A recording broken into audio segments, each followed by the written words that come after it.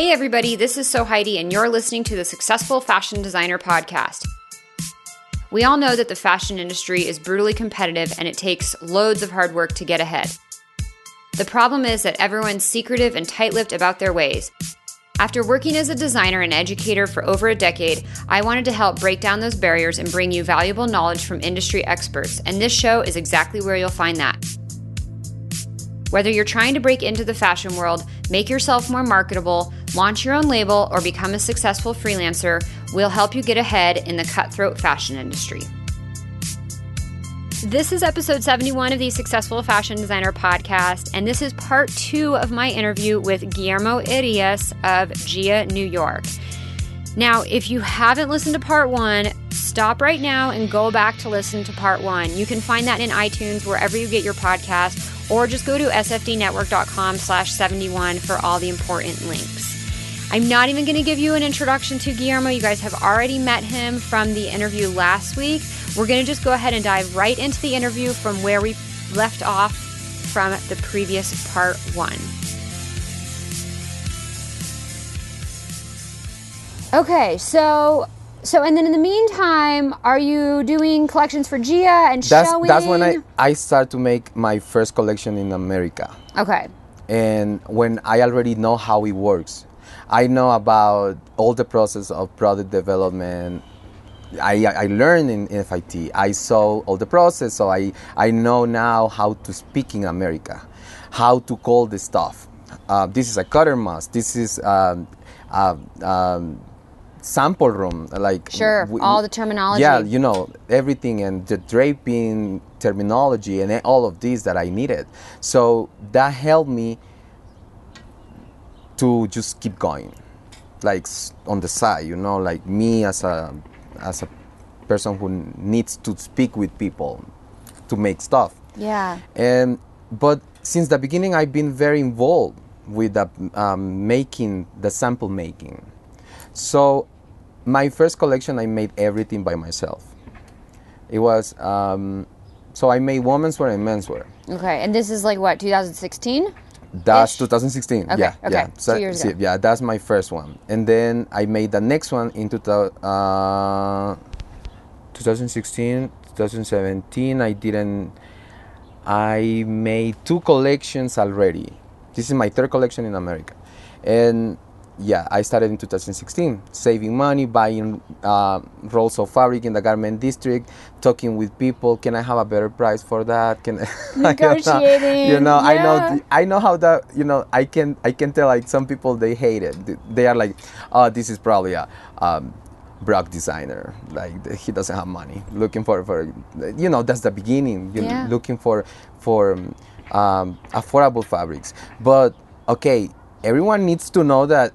In the garment district in New York City, it's so expensive. Yeah, it's retail prices. Oh my Lord! Like it's like you're paying 70 triple sometimes what you should. $70 for a yard of silk that you can get it in overseas for $8. It's ridiculous. It's just so much.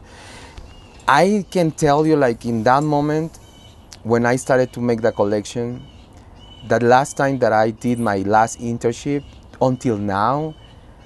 It's so much what I learned. It's so much what I know.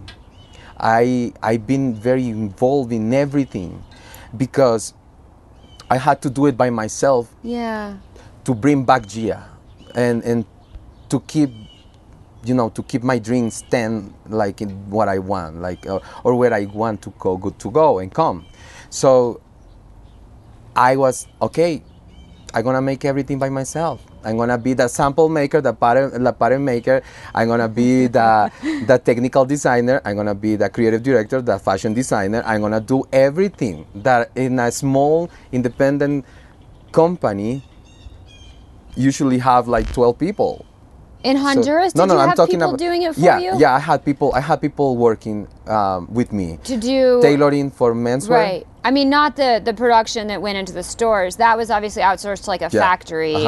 But like your collections there, you had people in Honduras. You had people helping you. You mean designing or what? like doing the pattern making and the sample making and all that stuff for the initial collections. Yes, And then when you would get an order of like the 600 pieces, that goes to the factory. The first collection, the first 2 collections in Honduras, I made all the patterns. And the third one, I had a pattern maker helping me for menswear, which is, I'm not very strong in menswear. Okay.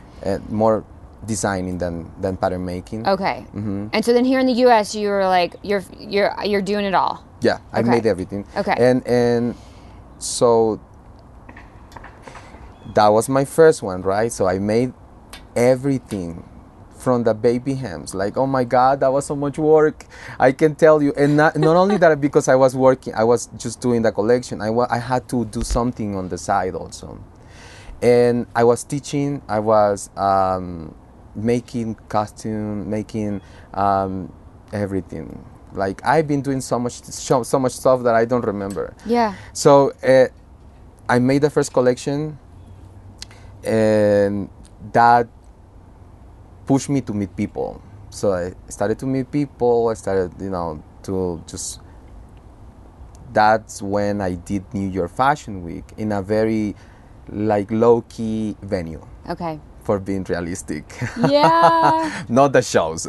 Yeah. So I was so grateful. Like, God sent me this woman who was the owner of this venue. She contacted me. She said, Guillermo, I love your collection. But when she said collection, that was a collection that was 2 years ago. Had she found you on social media? Yeah.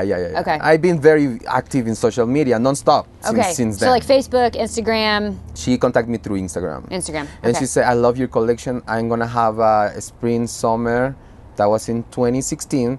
I'm wondering if you have something new that you want to showcase. That was probably like 3 months before of that.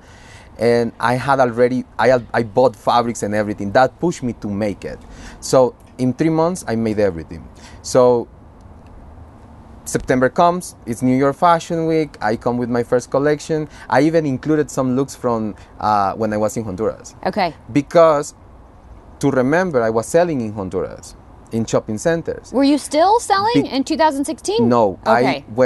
So after 7 months that I was here in America, I closed my contracts with retail, and I told my family, please go and take everything. Oh. Because I'm not gonna come back to pick up to take all of that. I'm not gonna go. Just help me go and take everything. Okay. I didn't know how was the stock. I didn't know what they were taking back. It was just so messy.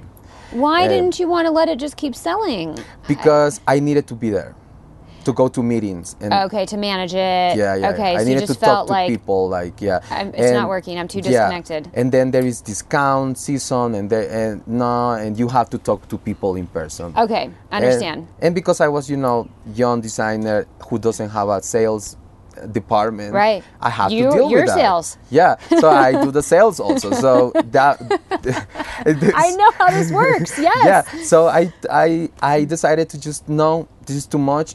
And in that moment, I was depressed, like living in uptown in Manhattan.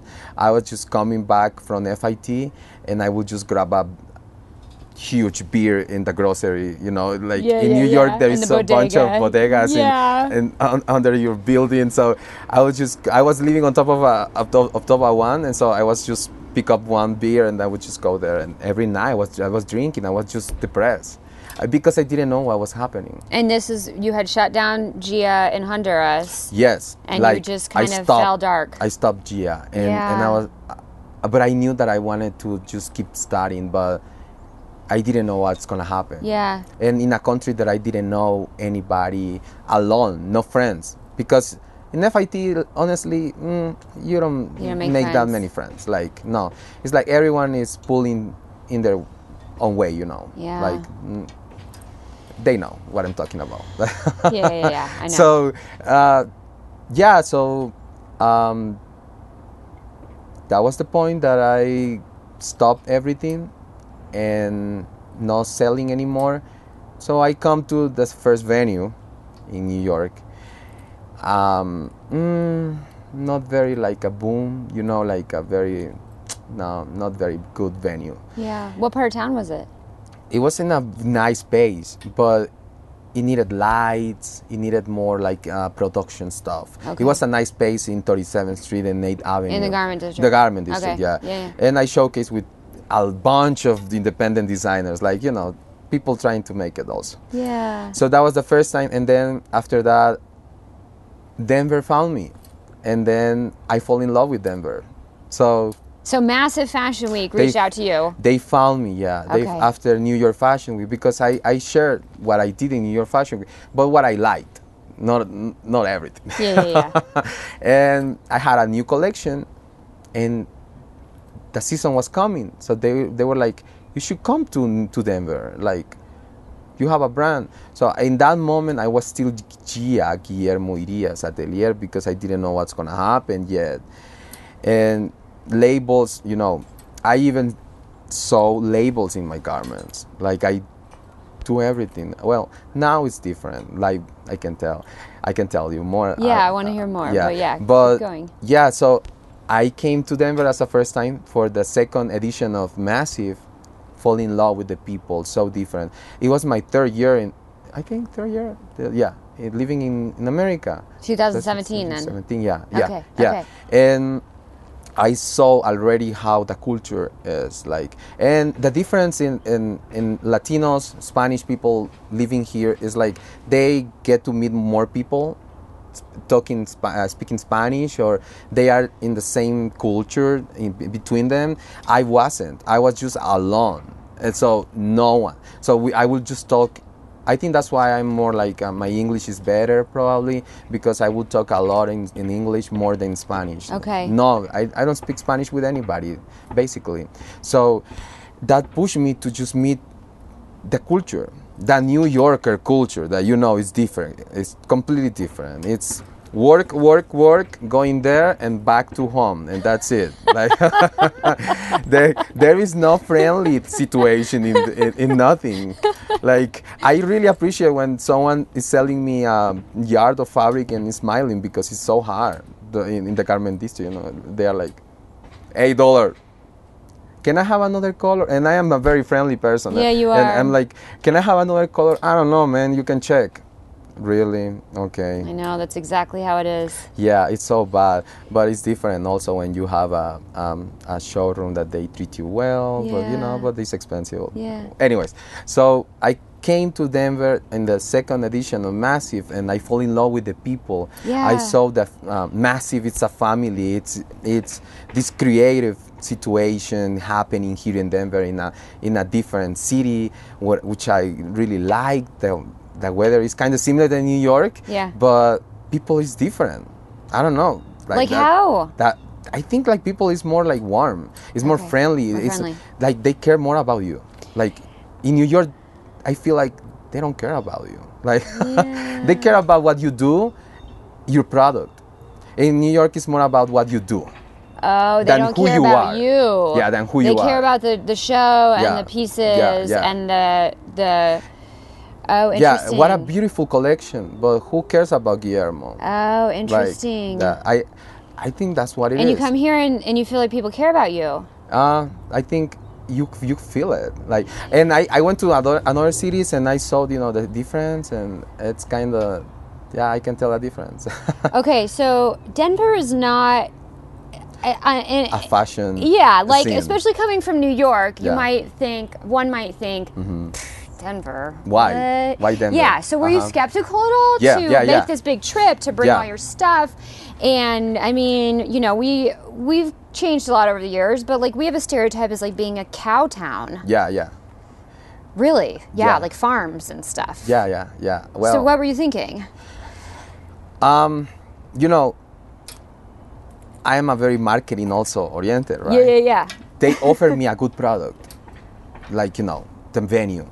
Okay. Looks good. Like, you had seen photos from the previous shows. I saw it, yeah. Okay. It was the second edition. They had the first one. They did it great. They do. It's beautiful. They did it great. Space. And being in New York allowed me to go to shows and see shows. So I'm not there all the time when it's New York Fashion Week, because I have to survive and work. But when I can, I go to see shows. I've been in the shows. I saw the venue. Wow, it's so cool. It's so expensive also.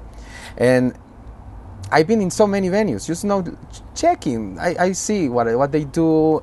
I got invitations from so many venues until now in New York. I compare prices. I compare packages. Like, talk a little bit about that, because I don't how think it works. People everyone knows about this. Like, yeah. No, they don't. Yeah. No, Yeah, not everybody. Oh, you said not everybody knows. People don't know that, like, when you do a fashion show, you pay. Yeah. Can you talk a little about that for a few minutes? Okay, yeah.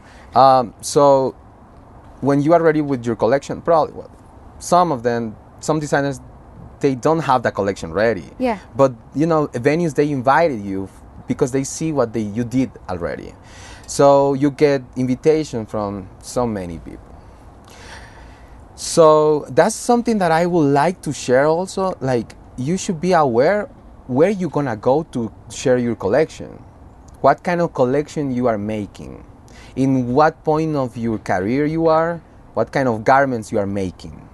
Because there is some venues that they charge a lot, and if you make underwear and it's like a very simple polyester, stretchy fabric, and just tiny situations, tiny garments, I don't see why you're gonna pay $20,000 to showcase.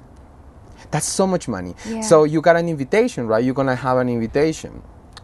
You need it to be inside of the venue. Yeah. And then you got a package. There is packages, gold, platinum, silver, sure. Bronze, whatever. Venues, they call it different. Yeah. Different prices. So you're gonna choose one that it works with your budget, right? Yeah. Some venues, they are like affordable. Some venues, they are very expensive. In New York, mostly everything is expensive. Very expensive. Yeah, but there is some venues that they are cool, they look nice, and they have affordable prices. Okay. I was able to go there, and they are kind of similar than Massive, like same prices, like kind of similar, but the people is different. Okay, and the other thing that I am very aware is about this big movement of bloggers, right? Because used to be buyers, like a lot of buyers, they will come and you will meet people and do accounts and meet, somehow like... Right, like part of the point of fashion shows used to be, point yeah. was you obviously, you pay to show, whether it's $5,000 or $20,000 or whatever the price is, you pay. Well, it still works like that in big venues. Right. Yeah. And you get professional photos, depending on your package, right? You'll get photos, maybe you'll get video. So then you have marketing materials to promote, but also media is there and retail buyers are there, so you hope to get new accounts and write orders. Yeah, exactly. Yeah, it used to be. Yeah, it used to be like that. But now, because it was controlled by just one organization. Yeah. IMG. Yeah. That was taking care of that. But now IMG, right? That's how it's called. Yeah. Yeah. So now it's just all over, so many venues. So everything gets a little messy because you don't know what to expect. That big dream of having an expensive collection, and then what you're gonna do with that collection? Yeah. You expect that someone is gonna buy it. That was my expectation in my first collection. When I was in Honduras, like I was like, okay, I'm gonna meet people. People's gonna buy my dresses, but no, it's more like exposure. You're gonna do whatever you want with that. Now, there is some venues that they really have buyers. Okay. And I am aware of that. Okay. But they are very expensive. And right now they are out of my budget because they are very expensive. And when I say very expensive, I'm talking about $45,000. Wow. That's a lot of money. Yeah. There's $60,000. It's a lot of money. So to be there, you must be rich. Or have a good business partner. Yeah. You need money. Yeah. And fashion, this is something also that everyone should be aware of it. I think I am a very... God made me strong through a very difficult situation in my life that happened to me when I was in Central America. And I think many people get different situations that they can make you a better person, a stronger person in a different way.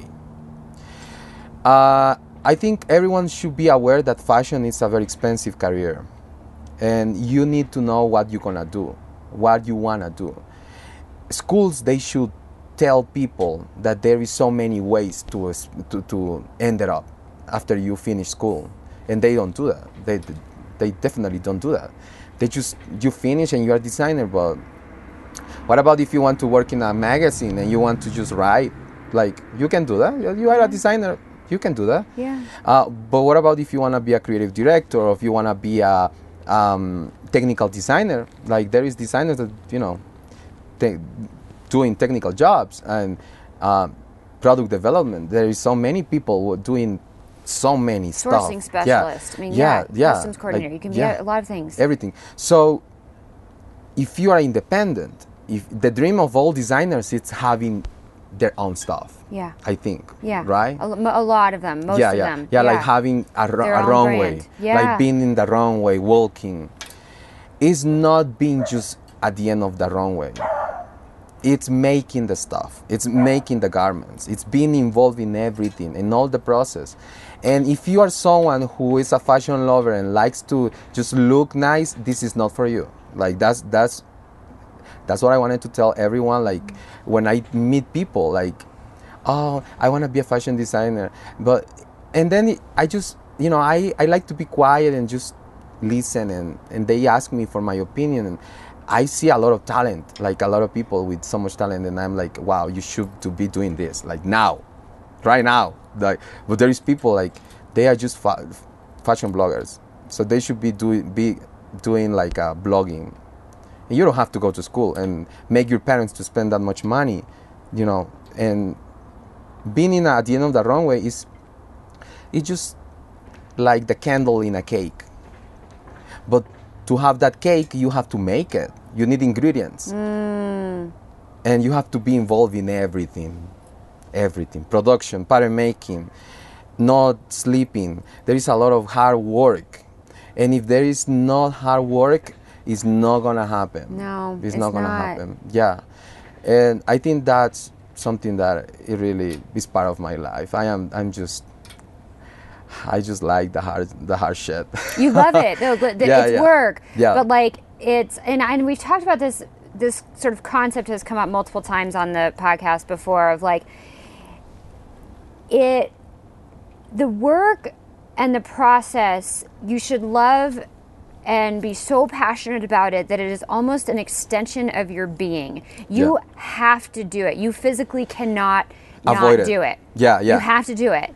You need to be involved. Yeah. Or it's not gonna work. And if you're not feeling that, then you should really reevaluate. Yeah. And that's true for, I think, anything in life. Yeah. And you know, and also, it's not like we want people just to stop dreaming. Yeah. It's just to be realistic. Yeah. It's not easy, and it's not gonna be easy. Yeah. Even for me right now, that everything is different than when I came here. Yeah. Like when I was living in that tiny room in Harlem, in uptown in Manhattan. Yeah. I've been living in 7 places in New York. New York's crazy, but because of that, because I want to just keep going, I push myself so much. So I think that's why it worked. Yeah. Now I have my studio. I don't have to do any other kind of job. Thank God. It's just, I am 100% in fashion. Yeah. Before I got my studio, I was working in a luxury brand, by the way. Oh, okay. Yeah, this is last year. What were you doing there? So last year, that's how I was able to afford my second collection, basically. Okay. Because I was doing a lot of freelancing job, doing tech packs and doing product development with them. Okay. So I was working from my house, from my apartment. My apartment, it was just like a fashion tiny studio. There were no living room. Yeah. Nothing. Like, it was just sewing machines, mannequins, and I was sharing with someone from Washington. And she was fine. Like, I told her, I posted on Gypsy Housing. I don't know if you know Gypsy Housing. I've heard of it, yeah. It's just to share space in New York. Yeah. And I remember I said in my post, whatever who is gonna come has to be fashion lover, because there is fashion stuff in the living room everywhere. Bolts of fabric, mannequins, everything. So I had so many mannequins, and I remember I got my first mannequin when I was in Harlem. So that was my first apartment. I didn't have a lease, I didn't have social security, so I just got this tiny bedroom, and I was paying a lot of money, but it was just a room month by month. Okay. Month to month, like how they call it. And what I did is, this is what I did. Listen, I bought a sewing machine on Amazon, a Brother sewing machine. I love Brother, by the way. And are you not an affiliate? No, yeah, I'm not doing marketing not here. Not sponsored. And I bought a mannequin, a very cheap dress form, and I had a futon, and that was me. That's it. So I had a very tiny futon, and I was sleeping in a very tiny bedroom that you are able to touch all the walls. It's like a closet. Yeah, basically. you know how it's New York. And this is very typical. Yeah, in New York, you live in a crazy. closet. Yeah, so it was my futon, a mannequin, and a sewing machine. And I did it because I said to myself, you need to keep dreaming. And this mannequin every day is gonna remind you that who you are you coming, like where you coming from and where you wanna go. And I will wake up and I'll see my mannequin every day. I will go to FIT, do random stuff to survive. And, I was tough, but that was the beginning, and then I jump. I used to live in Harlem, and then I went to live to Upper West Side, and then West Village, and then Brooklyn. And now I live in Brooklyn. I'm so happy. Yeah. Yeah. And you have a separate studio space. Now I have a commercial studio. And you're doing Gia full time. Gia full time, and I change my labels. I throw out my labels, the last ones. They are different. I still love them, but what's the difference? Everything's different. You do Gia New York, right? Now I see everything in a global way. Okay. Now I see everything has changed since I came. I met so many people. I went to so many internships. I learned a lot of product development. I see how luxury works. Last year I had the opportunity working in a it's like let's say it's like a small brand. Okay. But they have money, they have budget. Okay. And they have PR, and they are like 8 people working in the company. Wow, it's small. It's very small. Yeah, but they're doing well. And they are doing well because they have budget. So they have dresses in red carpets, Golden Globes, Emmys, and all of that. And I had the opportunity of coming from someone who found me on a website for freelancing. And so she found me, and then she contacted me, and she randomly told me, can you understand tech packs? And then I said, what do you mean, like read tech packs for what?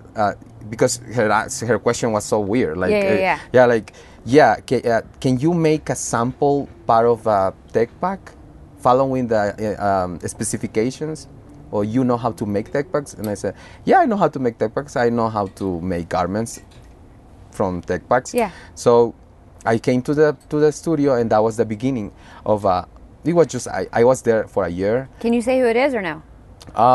If you don't want to. No, I want to avoid that. Okay, that's fine. Yeah. But so I was there for a year, and everything was great. Like I learned so much, and the designer is from Paris, and it's great, and they are making beautiful stuff, and I was working in the production department, basically, dealing with a lot of things with factory and making stuff with them when they had like samples coming wrong from Italy, because they made everything in Italy. So can you imagine? It's a good budget. Yeah, and they make all the samples and some production in New York.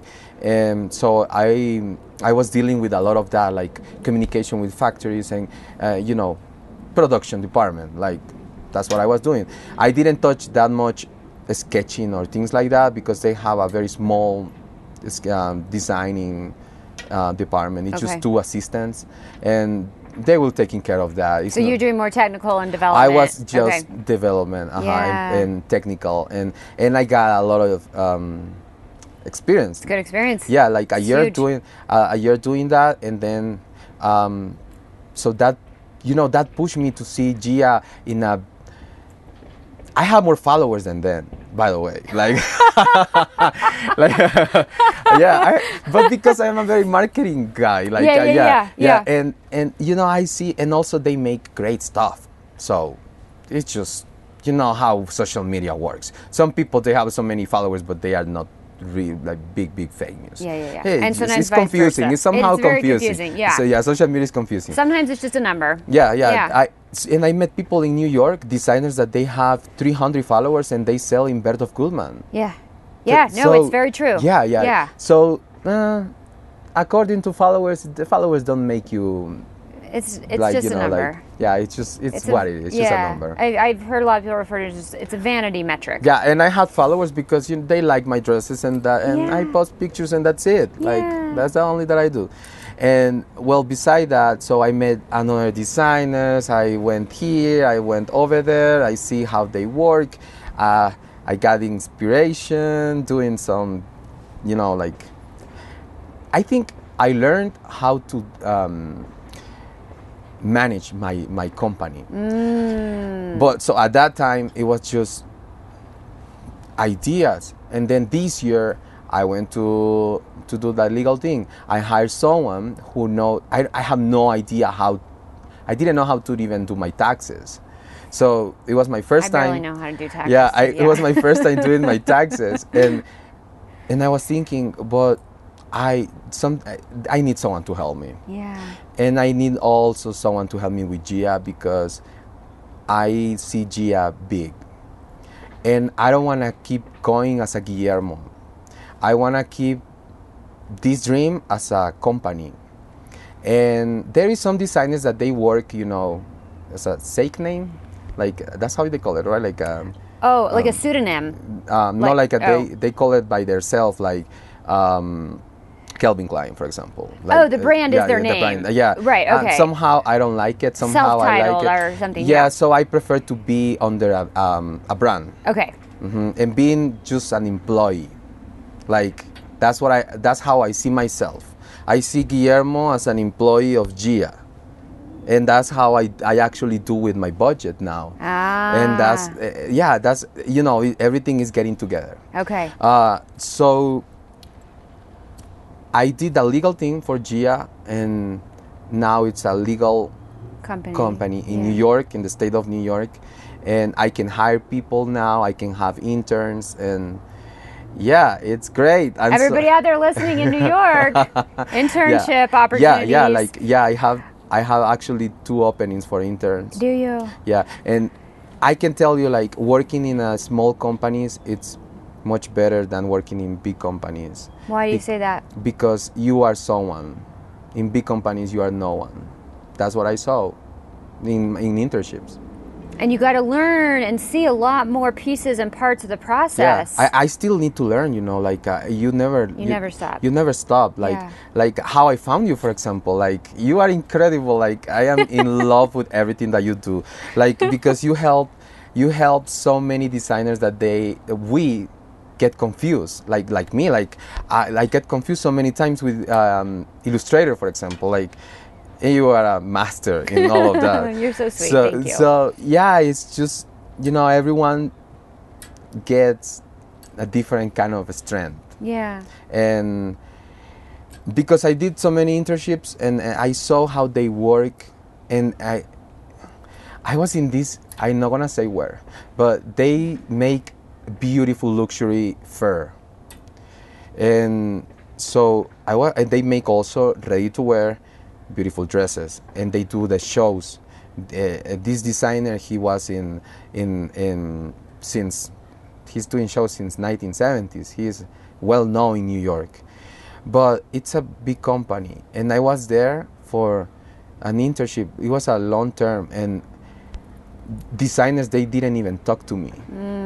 Like you are no one, and I was in the product development also department, like pattern making, production, trimming situation, and you are no one in a big company, and I don't like that. Like, and also because I like to be in charge, also, right? And that has a price.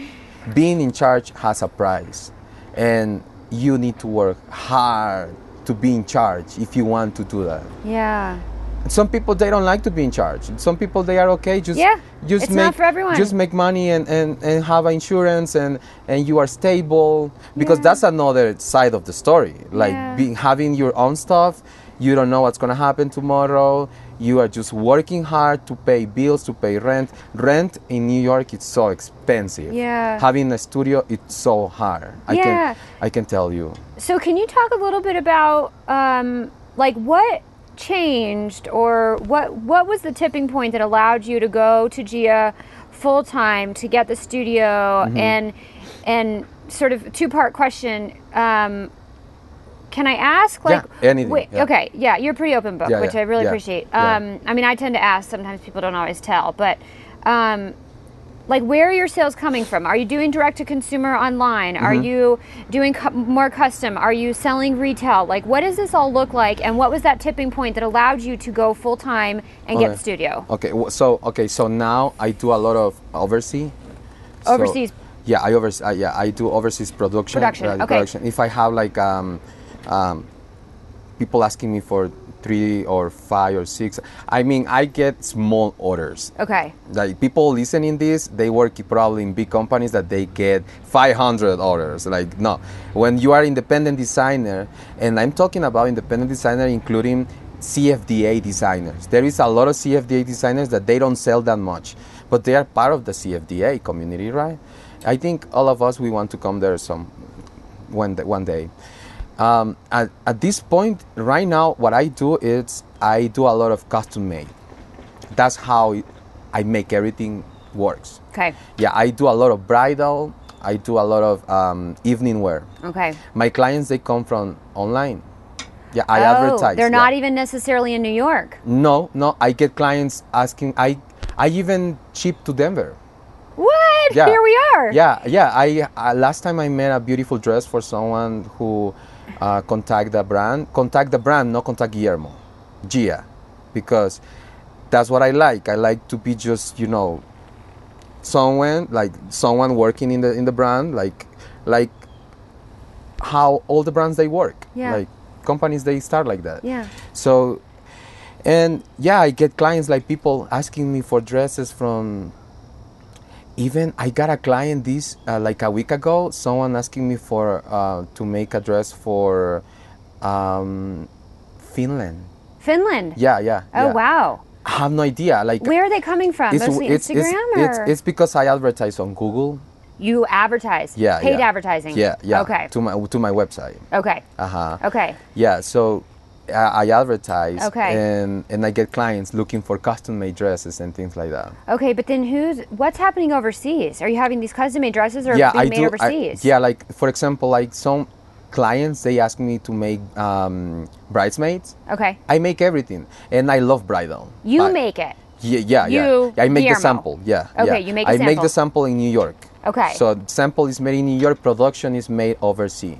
Those small order, 8-10 pieces, 3-5 pieces. I have a great factory. Yeah, you do. Yeah, People are going to be emailing you asking. Yeah, I'll tell you something. I met so many people in FIT. Okay. I know people that they work in big companies, and they are probably listening to this podcast, and they know me. Okay. And they don't like to share factories. No, nobody likes to share factories. I found my factories by myself. You did. Yeah, and anyone who wants to make it work, do it and make it work by yourself, because no one is gonna go to your door and give you everything. No.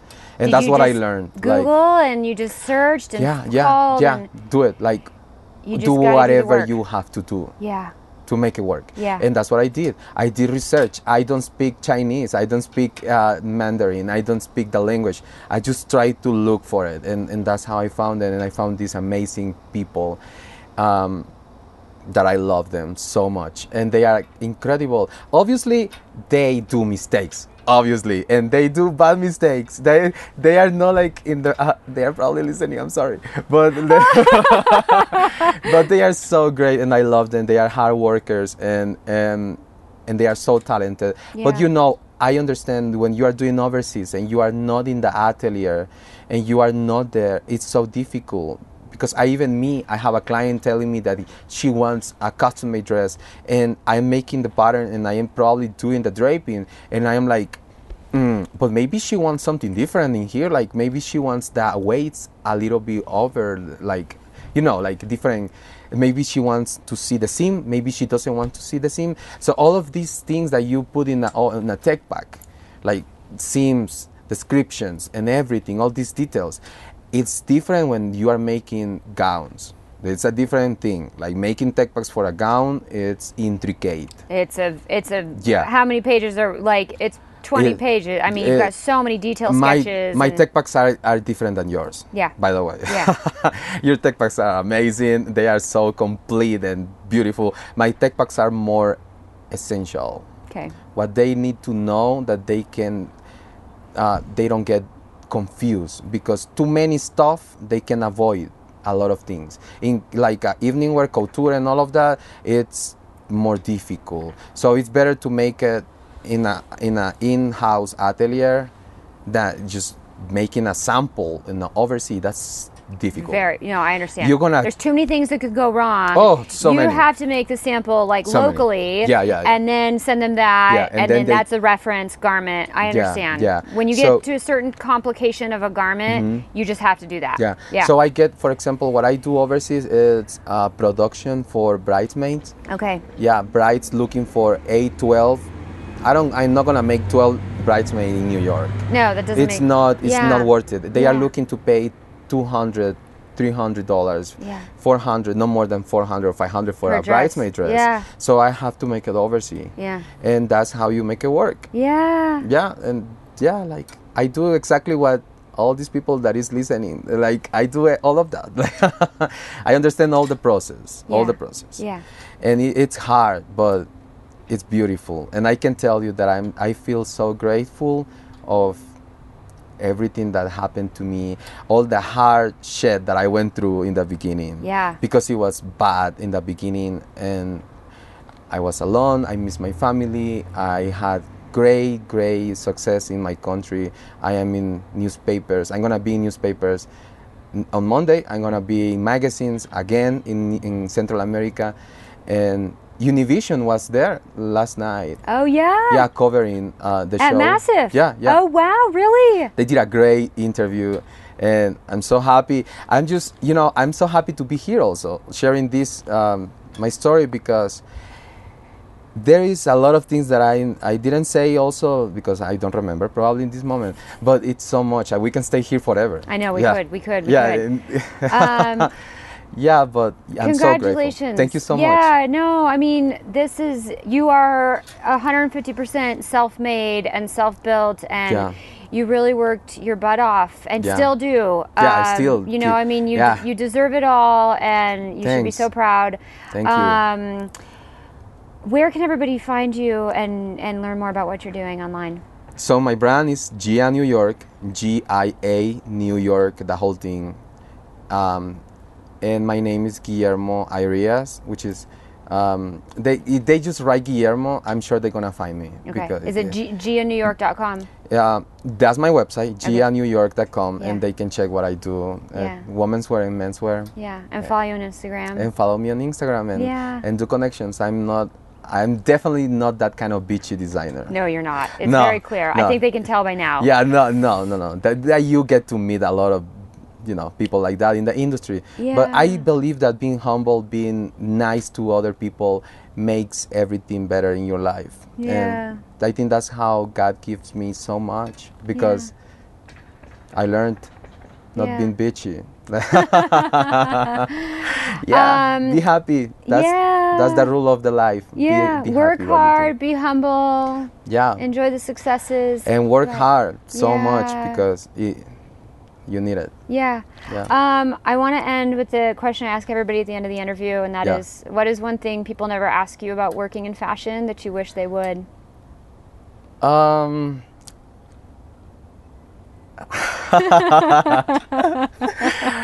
That it was easy. What? Like, hold on. Whoa. nah, just kidding. Yeah. No, I would say like probably the budget situation. Yeah, because it's hard. It's so hard. What they see on TV, what they see in TV shows, it's a little different in the real life. It's a lot of things going on. Yeah. And a lot of celebrities or people who they just have brands is because they have budget, a lot of budget. But you know, it needs a lot of money. It's sales, it's pattern making, it's sample making, it's marketing, it's so much. So whoever is watching or see or listening this, just tomorrow that you're gonna go to your job, see all around and see all the people that is working around you and see how many people works in that company. All of that, you have to do it when you are just by yourself. Yeah. So if you have the balls to do it, just do it. Because it's so hard, but it's, you know, it's rewarding. It's beautiful. It's amazing. Yeah. Yeah. You're amazing. Thank you so much for taking the time to chat. This has been lovely.